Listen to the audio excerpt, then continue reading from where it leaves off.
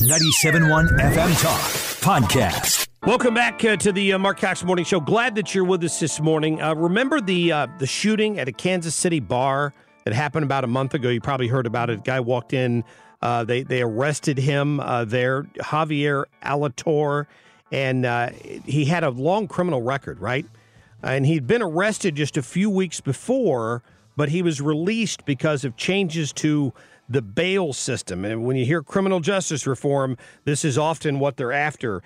Jeff Clayton is calling in this morning. He's with the American Bail Association, and it's the president of that organization. And it's great to get him on this morning. Jeff, good morning. Morning. Yeah, give us an idea of what's gone on here, particularly in this case in Kansas City, and why we should all be concerned about this. Sure. So when the Supreme Court rules were changed, really what they're trying to do is say that more people should not have to post bail and should get out for free. In this particular case, a judge had previously said, yeah, we can't let this guy out unless he's able to post some form of bail. And I think he had some pretty significant bonds that he was unable to post that were keeping him in jail. And finally, as a result of the rules, the judge just said, yeah, we're going to let him out on what is an unsecured bond, basically saying he promises to appear if he doesn't show up. And, of course, then we know, the results of what happened with that. Yeah. But we can expect a lot more of that under the new rules. Now, what's your stake in this? The American Bail Coalition, you probably represent bail bondsmen, correct? Correct. Yeah, I represent the insurance companies that underwrite bail bondsmen throughout the United States. Right. So obviously, bail bondsmen don't want to see a lot of their business go away, but I just want to state that up front. But I also see this as a public safety issue.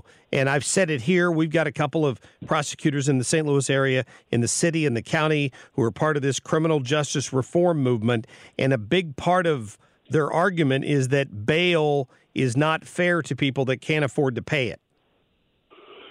Yeah, I mean, we hear that argument a lot, but really we don't see that in practice because judges are looking at prior failures to appear in prior criminal histories, and that's why they're making people post bail.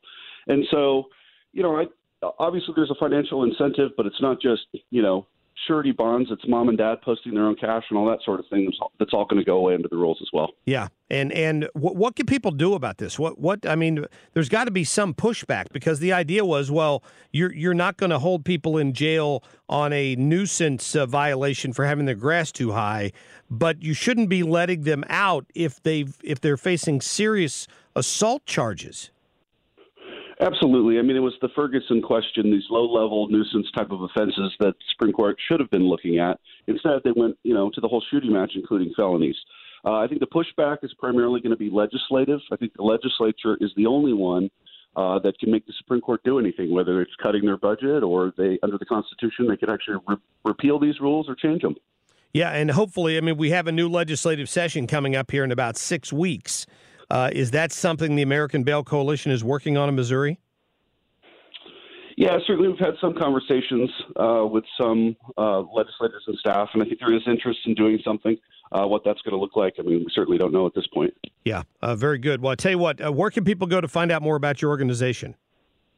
Go to ambailcoalition.org or follow us on Facebook or Twitter. Sounds good. Well, I tell you what, we appreciate your time, Jeff Clayton. Thanks for calling in.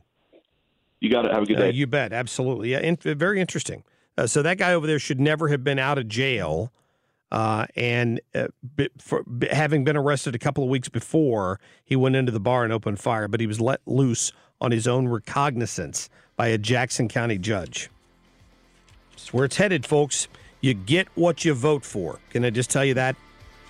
314-241-9797. Jessie Jane Duff coming up. Can't wait to get her comments on the fact that the president let a couple of Navy SEALs off the hook this weekend. We'll talk about it when we come back.